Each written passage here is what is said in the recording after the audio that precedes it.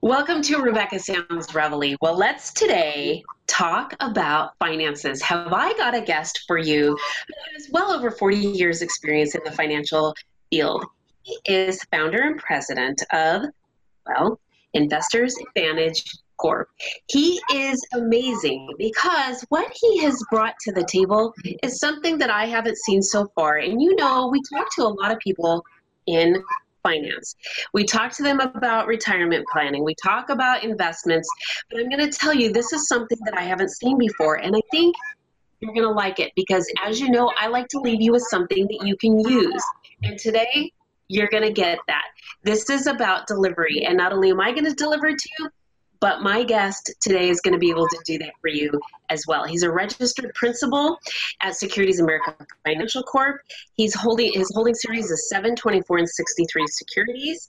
Those are his licenses, and he's duly licensed in both life and disability insurance. He's a contributing columnist at the Wave newspapers. I love this. And he's a master certified and charter member at Dent Research. I have so much exciting information about what we're going to talk about today because, like I said, it's stuff that you're going to be able to use. And I really want to make sure that you take advantage of the things that we're going to talk about today. So without any further ado, with me today is John Grace. Welcome. Thank you, Rebecca. Good to be with you. I am really excited because we're talking a little bit off air. And one of the things that I shared with you is I don't ever talk with anybody that really has this formula or something concrete that allows you to really lay it on the table like it is. And you have something that is just that. This is true. And by the way, many of us have access to the same technology. I'm talking about my peers who unfortunately I often apologize for because when we say I've been in the business for 22 and a half years, what we really mean is I've been in the business 1 year and I repeated it 22 and a half years times. Okay, so I just keep repeating what I was taught, and now I'm going to keep repeating what I said, and that way there's no information here. Well, we don't like to get to go like that, and we work a lot with engineers, and they don't like that at all because they think it sounds salesy, and guess what? I would agree. So at the end of the day, it's about, remember sometimes you'd come home and it used to be, how was school? And then it became, what did you learn? What can you share with me that I can tell you actually were paying attention in the classroom as opposed to just sitting there? Because I don't know if you were sitting there throwing spitballs and I'm going to have to hear from the principal later tonight. Yeah, I don't want to do that. So one of the things that I maintain the securities industry has been really excellent at, maybe to a fault, is primarily the primary message that we have conveyed that investors understand is buy and hold. So let's talk about this because it makes a lot of sense until it doesn't, like so many things, right? So many investors have been investors for a while and they've seen 50% losses, 00 to 02, again, 08, 09, and that was just fine when we're making contributions to our account. We can afford that kind of negative volatility, particularly since we don't need the money and we can add more shares to the equation. So now we can see markets decline, but it's kind of like getting more seashells when the tide is out. This isn't the time that we're going to be using this money. So the stratosphere or the explanation of buying and holding makes all the sense in the world when we don't need the money or we're continuing to add to our accounts. But I'm going to submit to you, there's a demarcation line at the point that people start taking withdrawals. And let's understand, the folks with the money primarily are baby boomers born 1946 to 1964. So that would put, I think, Michelle Obama this year around 55 at the lower end, younger end, Donald Trump, Bill Clinton, George W. all turned 73 this year. What this means is we have 76 million people who are getting into their 70s. What's new about that is at 70, you have to start taking withdrawals from all of that money you put in traditional retirement accounts. And the two things that people at the early ages don't recognize is that the withdrawal level is 3.65% at 70, and it goes up every year for life. You can't stop it. And at Ouch. 95, for example, the schedule is that, oh, God bless you, you've stuck around and the government wants to tax this money. So now the withdrawal rate is 11%. That's huge. That's huge. All right. So let's suppose, just for our scenario here, that anyone you know, maybe it's you, maybe it's me, it's increasing numbers of us, that's for sure, with 10,000 people a day turning 65 through 2030. Let's say you had $1 million on January of '08 and that you were 70 years old. Let's just make the math really simple, assuming that you only took out $30,000, 3% of $1 million, not much. But the market hurricane hit sometime between January '08 and March of '09. And the drawdown is the combination of a 57% loss plus a 30% withdrawal. Now, if we started the year at $1 million, after the loss and the withdrawal, the account value is reduced by $600,000. Okay. Now there's $400,000 in the account. You tell me how you're going to get that $400,000 back to $1 million. I don't think the odds are favorable. Right. Not at all. Not at all. Maybe, yeah, not ever again, right? So no, and you can't predict what the market's going to do after that either.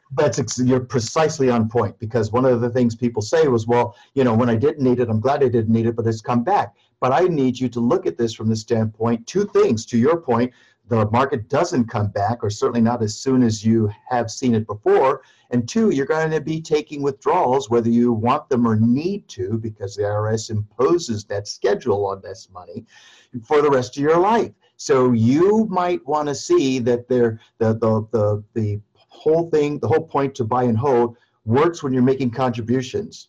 That friend turns into your foe when you start taking withdrawals, and now the account balance just keeps getting lower and lower. So one of the things that we like to do is not ask people, I'm sorry, going to submit or silly questions. Are you conservative, moderate, or aggressive? I say silly because does anybody know what any of those terms mean? Because I don't either.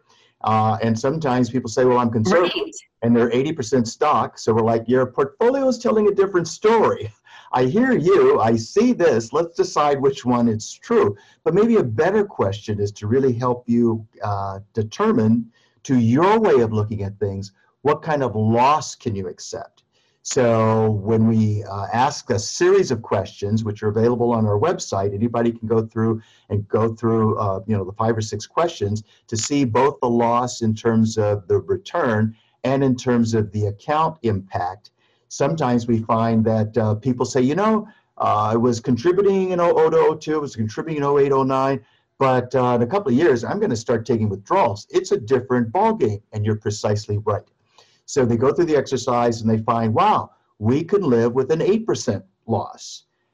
Then we take the next step when we can, and that is to take the current portfolio and run it backwards. So it would be, Rebecca, let's suppose that the positions you hold today are exactly the same positions you held in January of '08. So let's go back and look to see how 2008 treated your money, because you probably don't remember. And if you're back even, you probably never looked again. You just, well, it's back. Oh, geez, that's 10 years ago. Oh, my goodness, that's so old news. Well, then you probably don't remember. Market was off 37%. And lo and behold, from peak to trough, in 2008, off 37%. But from peak to trough, the market loss was 57%. So let's do the math. We started January at $1 million. Market gain took away 570,000. You spent 30,000. So what was $1 million? $600,000 has gone away, and the account value by March, April of 2009 is 400,000. Really? And now, what do you think the odds are that this $400,000 might get back to $1 million? I don't like the odds, right? No. If the loss and the withdrawals total 50%, we need 100% gain. If it's more like 60%, we need 150% gain. I don't like the odds. If, on the other hand, let's suppose we could keep the losses and the withdrawals to, let's say, 20%. Okay. We need 25. That might happen, right? But needing 100 or 150, I don't want to play that game. So the first step is to look at the portfolio, or take out our thermometer to see what kind of loss you can accept. Let's suppose it's 8%. and then you go back and see that your account that's back to even now got as ugly as 43 or 50% in 2008, and you can now discern, geez, that I could afford to do that then, but I can't afford to do that on a moving forward basis. Sure. So next step is to look to see, can we design a portfolio where you have some sense as to what the win-loss parameters might be. So we'll compare the existing portfolio, again, assuming no changes. Saw the account was off 42%, you were willing to live with 8, versus a comparison of a different portfolio. And now we see, geez, you were willing to live with 8, and this portfolio was only off 7 in 2008. Okay. Not to say that there's a guarantee, right? But we are saying that if we can limit the losses in a bad year, I think it helps us keep our attitudes together, have a nice day, right? And feel like I can stay in this game because my money hasn't gone south forever, not just for the winter, but forever. So let's limit the losses and design the portfolio, and we can talk about what does that entail, but design the portfolio so that you have a sense that I know my expectations are going to be met. I have reason to believe that my expectations won't turn on me. So the portfolio, to the extent that it performs within the parameters that I can live with, now I can watch the news without being engaged in the news from the standpoint, oh my goodness, September 21 to Christmas Eve, market's off 20%. Whew, what's my account doing? Is it doing that badly? Is it doing worse? No, at that time, that's another way to look at it, by the way, is to go back just at that last quarter. How did your account do? Did it do exactly what the market did? Or was it set in such a way where you can see that the loss was 5% for the third or fourth quarter? And if it's at 5%, you can probably say Merry Christmas. If it's at 20% or more, well, now I'm worried about what happens after Christmas is over and we're starting a new year, and I'm in the hole. So that's the kind of thing that I think is worth pointing out to people, and it is available on our website. That's fantastic. And you're able to utilize this as time goes on so that when there is a shift within the market, you can begin to see what you need to do with the calculator to adjust your portfolio to maintain your goals. Right, or to put, I would say we want to put the parameters in place and the technology in place in advance. So let me say it another way. We can show folks that typically any portfolio, exchange traded funds, mutual funds, there's some percentage of the assets in cash. So let's say 4 or 5%. So let's suppose, again, we've got this $1 million in 2008, and you started the year with 5% cash, but by 12/31, the cash was 60% or more. Okay. So what that means is, the best way I can put it, this is oversimplistic, but I think it helps convey the message. Remember the good old movie Karate Kid, wax on, wax off? Yes. So in 2008, we wanted risk off or wax off. In other words, out of risk assets into safety, whether it's cash, whether it's alternatives, some combination of the two. Bonds could have been a good way to go, but let's get the money off the track and put the money on the side, let the train run. So that's risk off in 08. And then 2009, of course, was a very good year. Let's fully invest back to risk assets, risk on, wax on. You know, trains cleared the station. Now we can get all of the gains that we want to get in a very good year, because, of course, some people got very scared after 08, went to cash, saw no gains because they were afraid to get back in. Yes. So let's let the system do the work to pull our assets, if you will, out of the way, keeping our assets intact in cash, and then getting back in risk assets, and then monitoring. Here's the question we are charged with: risk on, risk off. Are we putting more fuel on this fire, let's say in 2009, in a good year, or is it water on this fire in 2008? Get me out. Yes, that makes a lot of sense. Now, a lot of people have said recently that they're expecting another climate like that of 2008. Do you see that coming? And let's just say, whether they're right or wrong, it doesn't matter. We want to protect ourselves. Absolutely. This strategy is the best way to go. It's one way to go, mostly because it's not locked in. It's not keeping you in the game when you want to be in the dugout. All right, you want to be a spectator. Okay, that makes sense. All right. Um, and let's see, the first part you're asking about, well, we're saying it's a two-part strategy. One is the way of actively managing assets, whether it's cash, stocks, bonds, or well, those are pretty much it. The liquid accounts, cash, bonds, and stocks. So are we all in or all out? But it's on a daily question. The question we want answered is the system continuing to ask the question every day and answering the question every day? Do we want to add fuel, or do we want to put water on this situation so that we can, stay as intact as possible? Because that's really what investors want to do. That's really, really important. Now, your company was created a couple of years ago through a merge, We a participated. partnership. Well, it actually, we're part of a group of financial advisors that are primarily in Southern California. And so the combined assets under management is about $800 million.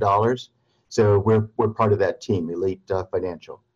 So this really tells those who know about finances that you're making smart, sound decisions, because not only are you working with those individually, but your company as a whole is moving forward. You're growing. Things are getting bigger. Right. And that says a lot. Well, it does, and thank you for that. And the second piece is we believe in greater diversification. So part one is active management. That's our first line of defense, if you will. And the second piece of the puzzle is greater diversification. So let's spend a minute there. Let's suppose that you are on the Yale Endowment Board. Okay. And I don't know if you've looked recently. We check this regularly. They only produce one report a year. But here, let's play along. I don't expect you to have the answers. And by the way, the audience can do the same. Don't think you have the answers, because unless you've looked, you probably will do what I did right before I looked, and you're going to guess wrong. But let's play the game, because it's just very different. And so here's the first question. Let's suppose you're on the board. You're looking at your June 30 statement. That would be 2018, because they only show their cards, if you will, once a year. And here's the question. As a ratio of $29.4 billion, what do you imagine Yale Endowment has as a percentage in corporate bonds? Oh, gosh, 25%? Okay. And so the actual number, I said 40, by the way. The last year I looked, it was 3. No kidding. Right. Okay. So now let's talk about U.S. stocks. You said 25 to bonds, so what would you call for U.S. stocks if you're looking at your statement at Yale Endowment? I probably would have said probably 50 to 75. Okay, and that's more like 4%. Interesting. Okay. All right. Okay. So we have 15% international, and the total, I think, is about 25% is in things like stocks, bonds, and international. The exposure to international, for most people, that's higher than they would expect it.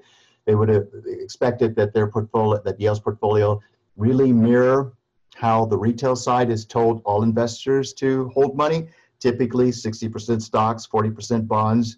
You're diversified. Right. But at it as 2 asset classes that would look like 2 legs underneath your portfolio stool.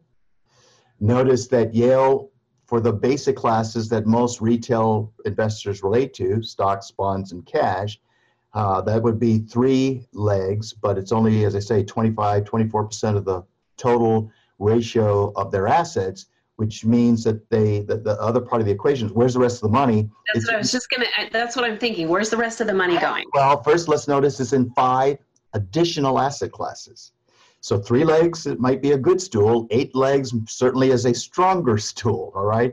And they don't have any heavy bets anywhere, but you'll see things like currencies and commodities and business development corporations, private equity, venture capital, these things that really have little or no correlation to interest rates, except maybe to the upside, and certainly stock market exposure. So it's just, they made the portfolio a lot more complicated at that level than the retail investors had any idea. Not to say that this is a template and you should follow what Yale's doing, but it's a darn good example of watching what the smart money's doing, and maybe take some cues. Absolutely. So do they also look at cryptocurrency, Bitcoin, and metals?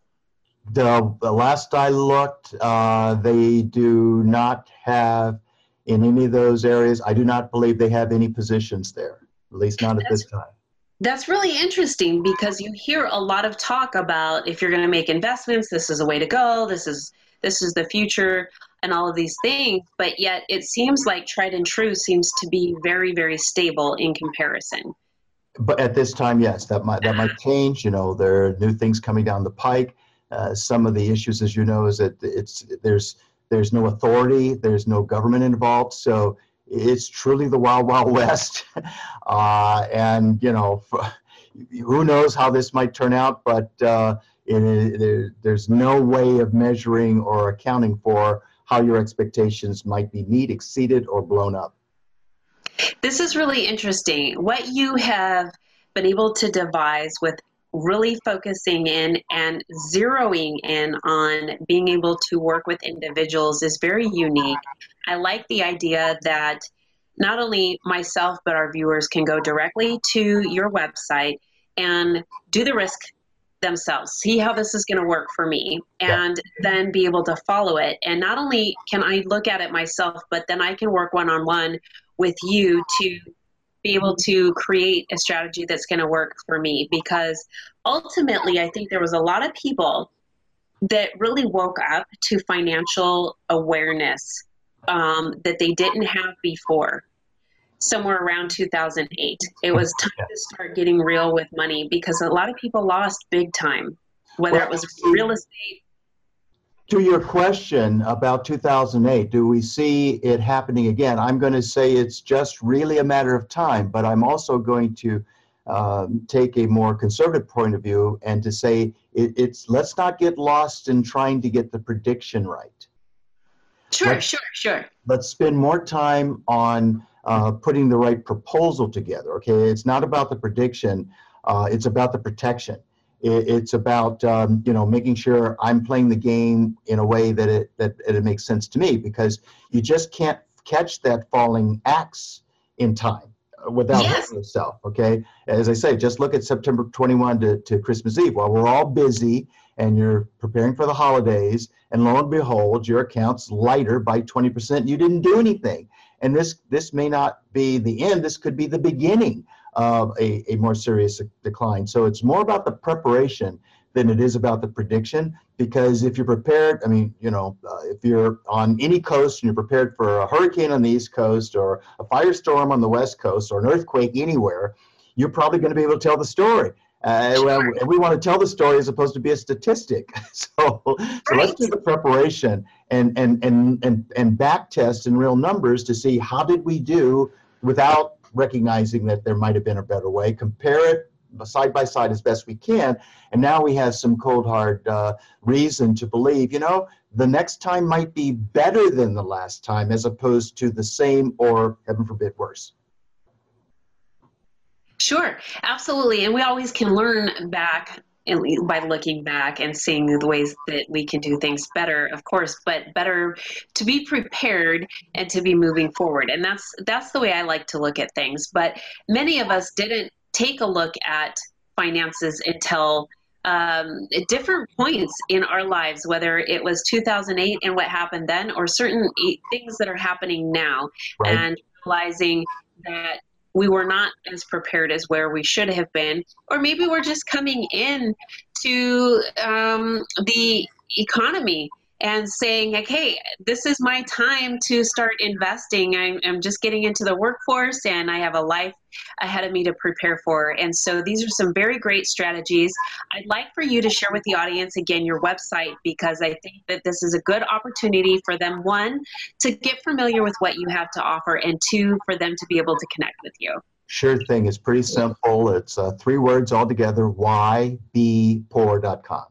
So I love it. Word Y, B, poor.com. So we try to make it simple so people can not get lost in numbers and zeros and X's and O's.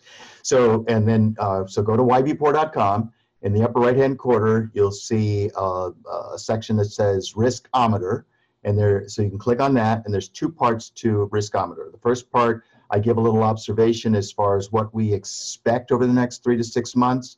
in the way of the market activity, both to the positive and the negative, because who knows how it's going to turn out. So I try to cover both bases in a paragraph or two. I try to keep it short.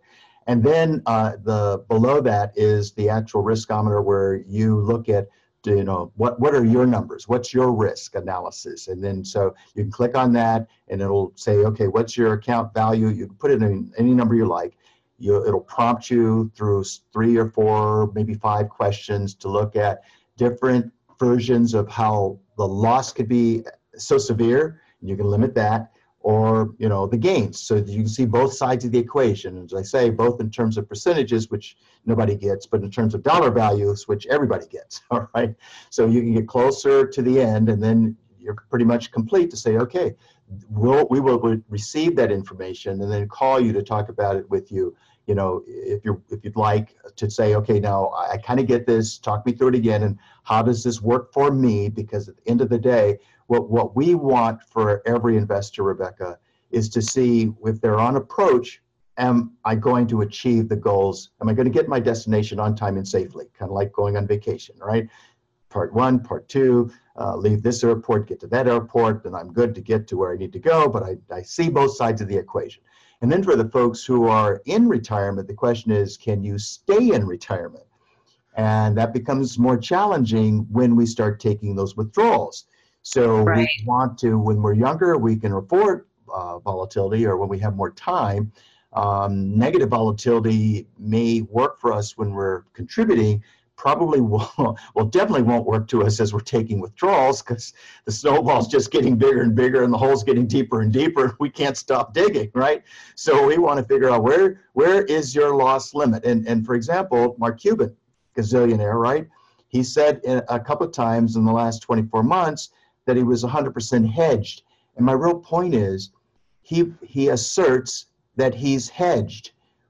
Most of us, we may have an idea what that word means, but we don't know if we're hedged according to the way that might be comfortable or appropriate for us at our time and the goals that we're trying to accomplish. So if we can get folks to pay attention to, I have enough money and it looks like I'm going to keep enough money for as long as I'm here, it makes whatever the trade wars turn into, or kryptonite happens somewhere. Oh, that's interesting, but it didn't happen to me, so I'm going to be okay. That's what I want. Well, this has been extremely informative. I know that the viewers are going to really value the information that you shared today, and I think that this is a great opportunity for them to connect with you, and I appreciate you for being here with us and sharing the information that you have with us, John. My pleasure, Rebecca.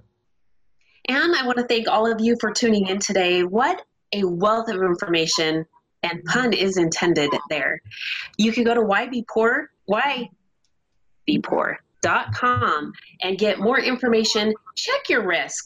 You really need to know so that you can begin moving forward. This is what we do, is share the information to help you move in a forward direction. I definitely want you to have all the tools on your belt to help you be just as successful as you want to be. Thanks for tuning in. I ask that you share this with all your friends, your family, those that you know, and also those that you don't. This is Rebecca Sounds Reveille.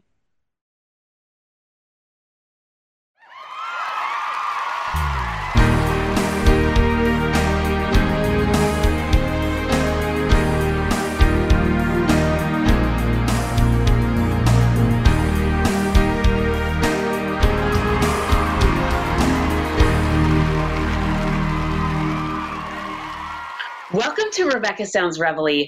I am really excited today because I have got someone who has a really incredible background. I've got to tell you, with me today is an actor and director, and you may already know who he is because he has been featured on IFC's, yes, comedy. Well, you may already know who he is. LP Green is with me today. He's been on The Big Bang Theory. Yes, he has been on season 3 and season 4. He's also director of The Ice Wolf Queen, and he's going to tell us a little bit more about that because it's a pilot and it is all over social media right now and more. Not only that, he has an exclusivity with the Pasadena Horror Film Festival. And even more than that, his background is absolutely incredible because he has been all over and he has a lot of education in what he's doing. And I want to bring him on to share more about the film that he has going and the things that he's done. So welcome to the show, LP Green. Hello. Hello. How are you? I'm jazzed. I'm absolutely delighted that you're here today. I've been so excited to talk to you because you have got an amazing background with the things that you've done, because where you started out in your childhood and where it led to is absolutely incredible. I mean, you started out from what people would say is kind of a backwoods town, then you go to these big cities, and then you become educated in La Jolla, which is a very prestigious area of San Diego County, which is in California. Most people that are from the United States know where that's at, and many people even around the world know where San Diego is. But La Jolla specifically is very prestigious. So to go and become educated in that area really is high honors. And then now you're doing things from all of the things that you have acquired in life and been able to turn this into some things that you have found interest in based on everything that you have been exposed to, have learned about, and we want to hear about it. Well, talk about it. Let's do it. Okay, so let me just ask you, just to really kind of slate everything, how did you go from just a kind of a small town into the big time here? Oh, wow. Well, my mother, we grew up like my mother, like a gypsy, grew up all over Illinois, Peoria. I was born in Saginaw County, Springfield, Illinois. I lived in like Murfreesboro. I grew up in Carbondale. That's like my main upbringing in Illinois, is Carbondale, Illinois, the Fields Apartments. And then from there, my mom took us to California. Yeah.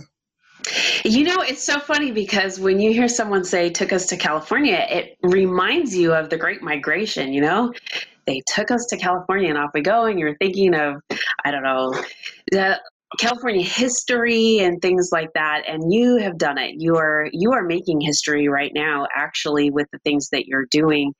And well, let's talk about your film first, because people know you. They know who you are from the seasons on Big Bang. Oh, well, it's actually the TV show is Comedy Bang Bang. Oh, I'm sorry. Well, yeah, I was in Comedy Bang Bang season 3 and season 4. Also in I think probably 9 other movies. Just like, bit parts, small speaking roles, and bit part here, a small speaking role here, doing a stunt job here, getting like pushed around our head, and then like, hey, or stop, or a small role. But then I was like, I pretty much wanted to show Hollywood what I can do as an actor. I started very young acting back in high school, and I just, one of the things I wanted to do and started like directing my own films was to show what I can do as an actor. So how did you start doing stunt roles? Oh, stunt work? Well, I studied martial arts for a very, very long time. 20 years, 20, 30 years in martial arts. And then when I came to LA, pretty much I started like doing from ground up, doing extra work, and doing stunt workshops where I had to learn how to take martial arts, real fighting, and to learn how to fight for the camera, because God forbid, you hit one of the main actors. Martial artists is trained to hit, and they're not trained to miss. So I had to retrain my body to miss and to work for the camera, So yeah, it that's takes a time. lot. Yeah. That's a lot of disparity, because when I know from the training that I've done, you do as you train. So when you're used to doing something and you've got to now kind of make adjustments, and these are big adjustments, Oh yeah. because, right? Yeah. So that kind of is a lot of work on your part to kind of separate the brain from the body in comparison to what you had been trained to do before. So that is a lot of undertaking for you to do. So then you move on, and here you also had your character as Jamal and have won quite an honor with this role. Oh yeah, yeah. I won Best Supporting Actor in a film festival, the Indie Film Festival. Mm-hmm. Indie, yeah. We won Best African American Film, and again, this is a horror film, so that was kind of really, really cool. And I won Best Supporting Actor. So I was really happy about that award, because that's one of the main things I wanted to show by doing this pilot. And you found your interest in horror about what time in your life? Oh, geez. Oh, very, very young. It was kind of forced onto me. Okay, so I was thinking that maybe you found it through arts or, something that was going on, and you said, okay, well, this is pretty interesting and I can kind of do special effects and this is what I like. But now I'm really more intrigued to find out really what drew you in. Well, what drew me into horror, again, was my mother. And when I say I was forced into horror, not really forced, but I'll just tell you a quick story. Back in the 80s, and there was a thing called latchkey kids. Yes. And so I was a latchkey kid. Yes. And so when my mom would go out working or partying or doing whatever she would sit me with the key around my neck in front of the VCR. Oh my gosh, this is literal. Oh yeah, yeah. Wait. I mean, this is, people know about latchkey kids, but they're just envisioning this kid that goes home and they're alone. But literally, you have the key around your neck. Yeah.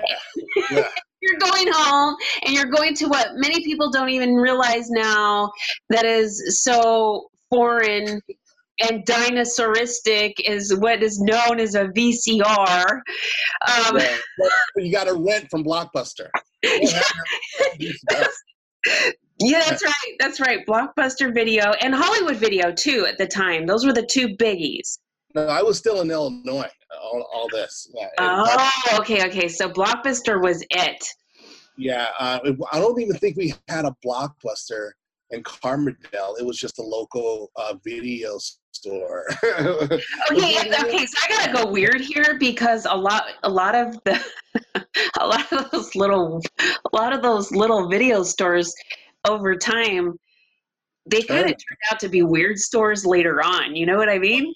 Oh yeah. This is 80s. Yeah. This is so funny. You're bringing it back. Okay, go on. Yeah. I'm bringing it back because this is how it all started. It is, but I mean, this was reality for us.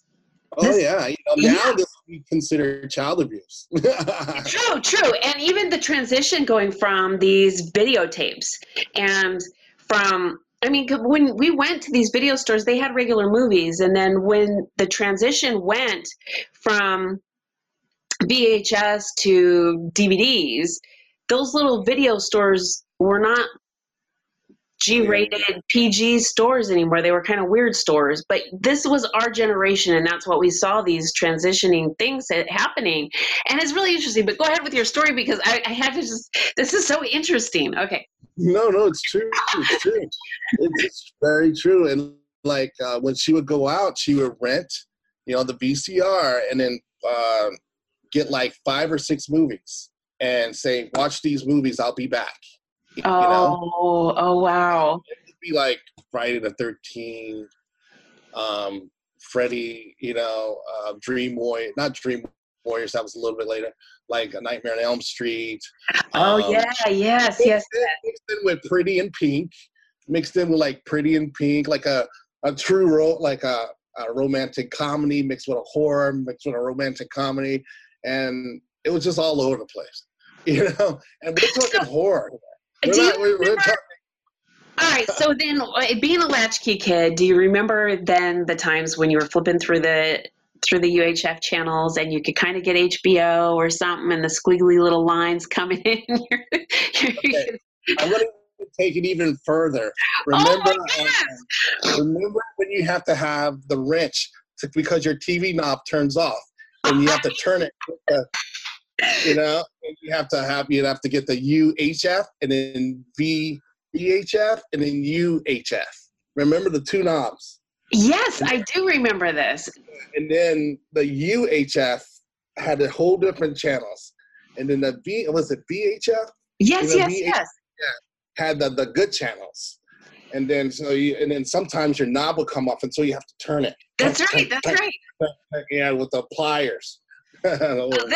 You are just bringing it back because we just go through life and we forget about stuff. And this is so funny. So this is where you started really developing an interest, and here it has taken you to something that I want you to hold up for our audience, what you're doing, because the graphics alone on this are just gorgeous.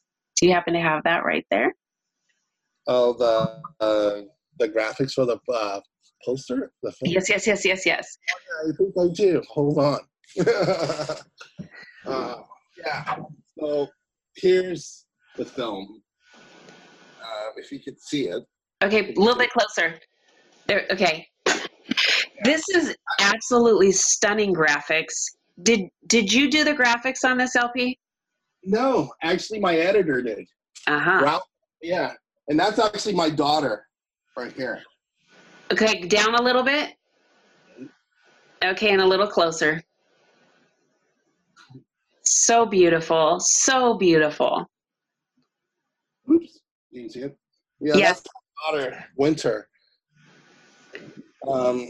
You know, she's great.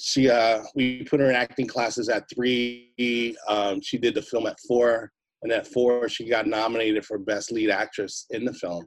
You know, this is fantastic. So if you would like to share, and you can, and I know there's certain things when films are in production, you're at a pilot part right now and certain things cannot be disclosed, but with the audience, with what you can share, can we talk a little bit about this? Because this is phenomenal, and it is the social media rage right now with what you do have going, that you have disclosed right now.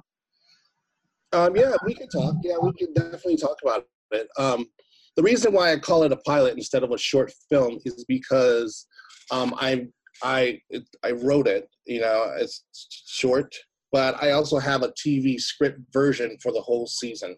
Yes. You know, for TV for the whole 1 through 10 season. I have that ready, and I also have a motion picture feature version, like a 2-hour version of Ice Wolf Queen, and so. Trying to get this out and get to share the Ice Wolf Queen pilot is because I don't know if someone will be interested in the film, and so they might want to take it to a TV, stuff, or they might want to buy it and make it into a feature film. So I have both scripts ready, and so that's why I call it the Ice Wolf Queen pilot. But yeah, the film it's doing good, and it's in film festivals right now. At first, we were being considered for 35 film festivals. I think now that we did about 10, of course, 25, still we got to go. But it's been winning. It's been doing good. It's won, 6 awards, out of 9 or 10 film festivals. Yeah, it's. I'm really happy.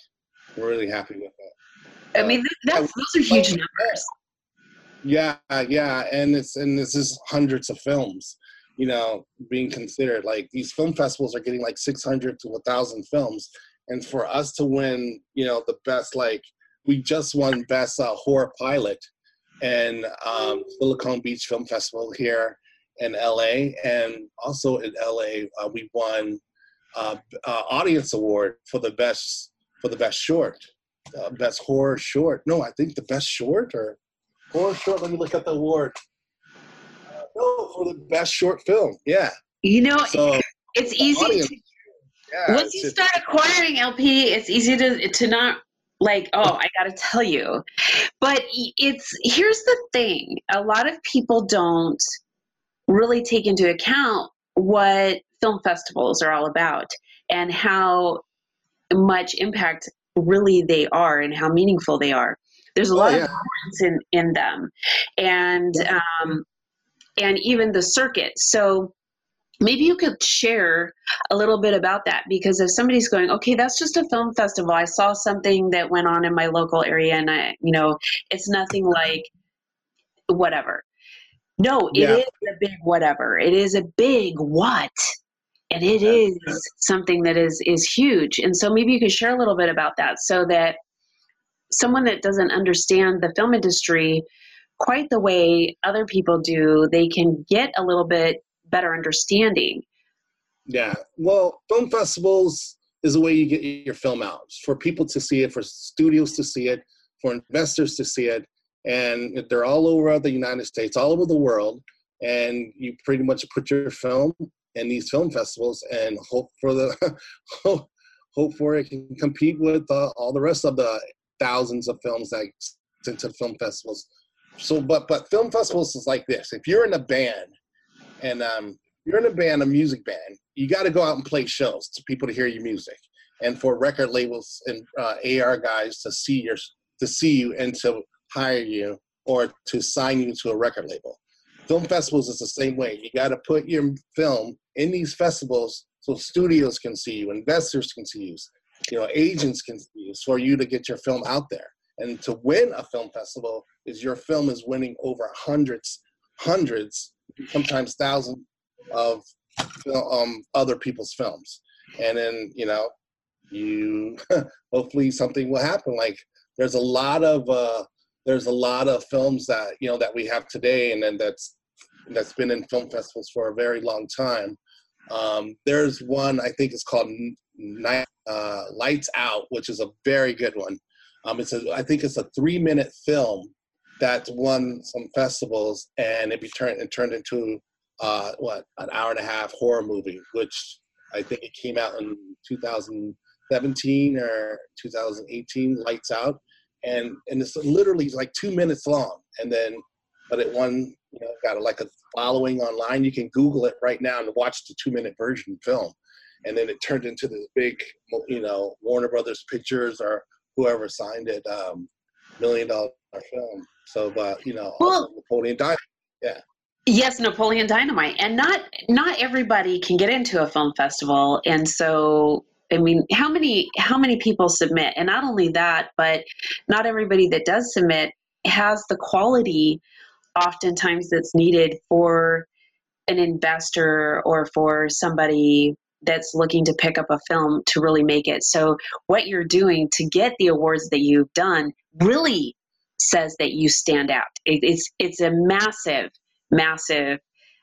blessing for you to be able to receive the awards on this scale. So I'm really excited for you. We're really rooting for you on our end and really wanting to push this out, because what you're doing, and for those who know my show, watch the show, the audience members, and for those that don't now, I'm going to just share this, in that the goal of our show is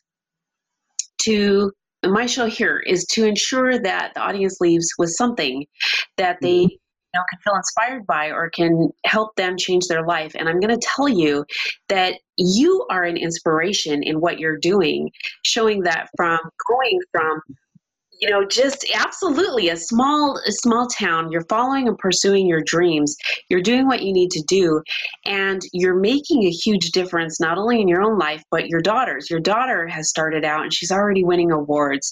And what you're doing, it is absolutely an example to not only the lives that are of immediate surrounding to you, but many that are rippling around those of your immediate family and your inner circle and further on out, and my audience today. So I'm really excited because I want them to really be enriched by the things that you're doing. And for those who when I mentioned earlier that you have the exclusivity to the Pasadena Film Festival, I'm not talking about Pasadena, Texas. I'm talking about Pasadena, California. That's near Hollywood. And so, can we talk a little bit about that? Yeah, I'm putting together this film festival. I'm the founder. Of course, other people are running it, but I wanted to put something together because film festivals has definitely helped me in my career, and of filmmaking, and getting my film out there. And so, it just is kind of like a thank you, by starting, this film festival. And I want other people and help other people to get their work out. It's like pass the torch down, and the horror community has been so supportive. Like, wow, they've been really supportive. I mean, man, I got like 3,000 followers on my Instagram, and most of them are horror related, people, I've never had a community that's so supportive. And I just want to say thank you to the horror community, and then the Pasadena Film Festival was my way of saying thank you, because when we celebrate everything that's horror, in filmmaking, and then also looking, help, new filmmakers, get their stuff out and see it in the theater. Like seeing my film in the theater, I think the first place I saw my film was the Chinese theater, Oh. Yeah, and it was the Golden State Film Festival that put my film, in the Chinese theater, and I get to see it on the big screen in the Chinese theater. And again, this is where they release Star Wars. This is where they release Purple Rain. This is the Chinese theater in the middle of Hollywood, and I like literally I was getting so emotional and just like thank you to film festivals that did this for me. So like wow. But no, okay, so. You're thanking them, but really you did it. I did it, but so you need to really accept the credit. The film festival together, you can make wonderful things happen. That's it. There's a lot. Yeah. That's it.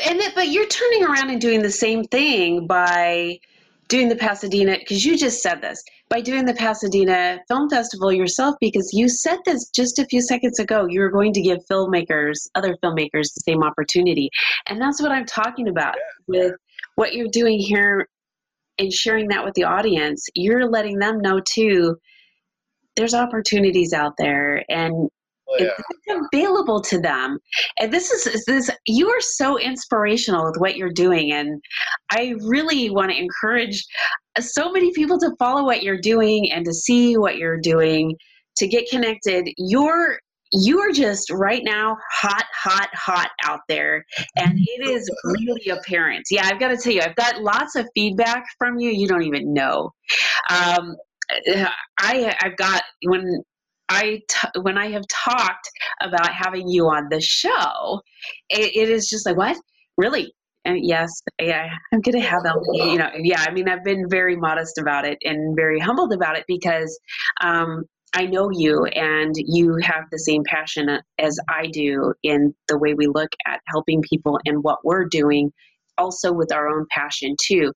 And so it's been really exciting to hear what I'm hearing and see what I'm seeing. And so I really would like my audience to get connected with you and to ensure that they become your audience and they share with their friends and their family and their colleagues and all their social media friends and family and people that they don't know, and that the word gets out there, because you're really, like I said, you're hot, and it's there's more to come. It's not going to stop. So I want you to be the one to share with the audience how they can get connected with you, because there's more and you're on the move. Oh yeah, I'm on social media a lot. I'm through Facebook, LP Green. To Instagram, LP Green. Definitely. Also, my website is officiallpgreen.com.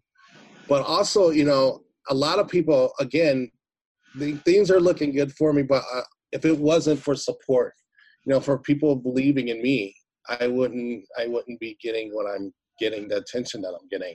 Mm-hmm. And then another person is Matt Sherrington, who also helped me write the film and direct the film, because we're both disabled filmmakers. And sometimes while I'm directing the film, you know, I had to stop through medication because I'm recovering from a stroke, you know, and he had to take over directing for me sometimes, a lot of times, you know, and while I'm acting in the film, you know, or producing the film, you know, he was always there for me for support, you know. So, you know, definitely if it wasn't for my support team, you know, and then Tamika Damon, you know, the mother of my children, definitely supported, you know, by watching the children, just watching the children while I go out, just a support team to help, you know, all these little things and all these people that just help in their own way. It's why I'm here. You know, you have a really good point, because oftentimes we don't realize how much, yes, support systems are essential to everything that we do. And even if we have this A personality, A type, and I'm one of them, I can do it. You know, I can do it all. No, we can't do it all. We really have to have a support system in place to be effective in what we do in accomplishing it all, because really, it's really amazing what one person can do alone, but it's amazing when we have a team what can be accomplished. Yeah. And yeah, first. That's true. That's true. Yeah, because if you don't believe in yourself first, then other people won't believe in you or help you. You know, and people you have a good point. When you don't believe in yourself, yeah. And so people want to help because they know that you're going to do it, and you're strong. Like, you're a strong person. I know you, and I'm a strong person. And then people, you know, may say, "Oh, wow, he's really going to do it. I want to help him. You know, I want to support them." You know, the drive that we have. You know, people want to, you know, help when it's real, because this is LA and there's a lot of fake.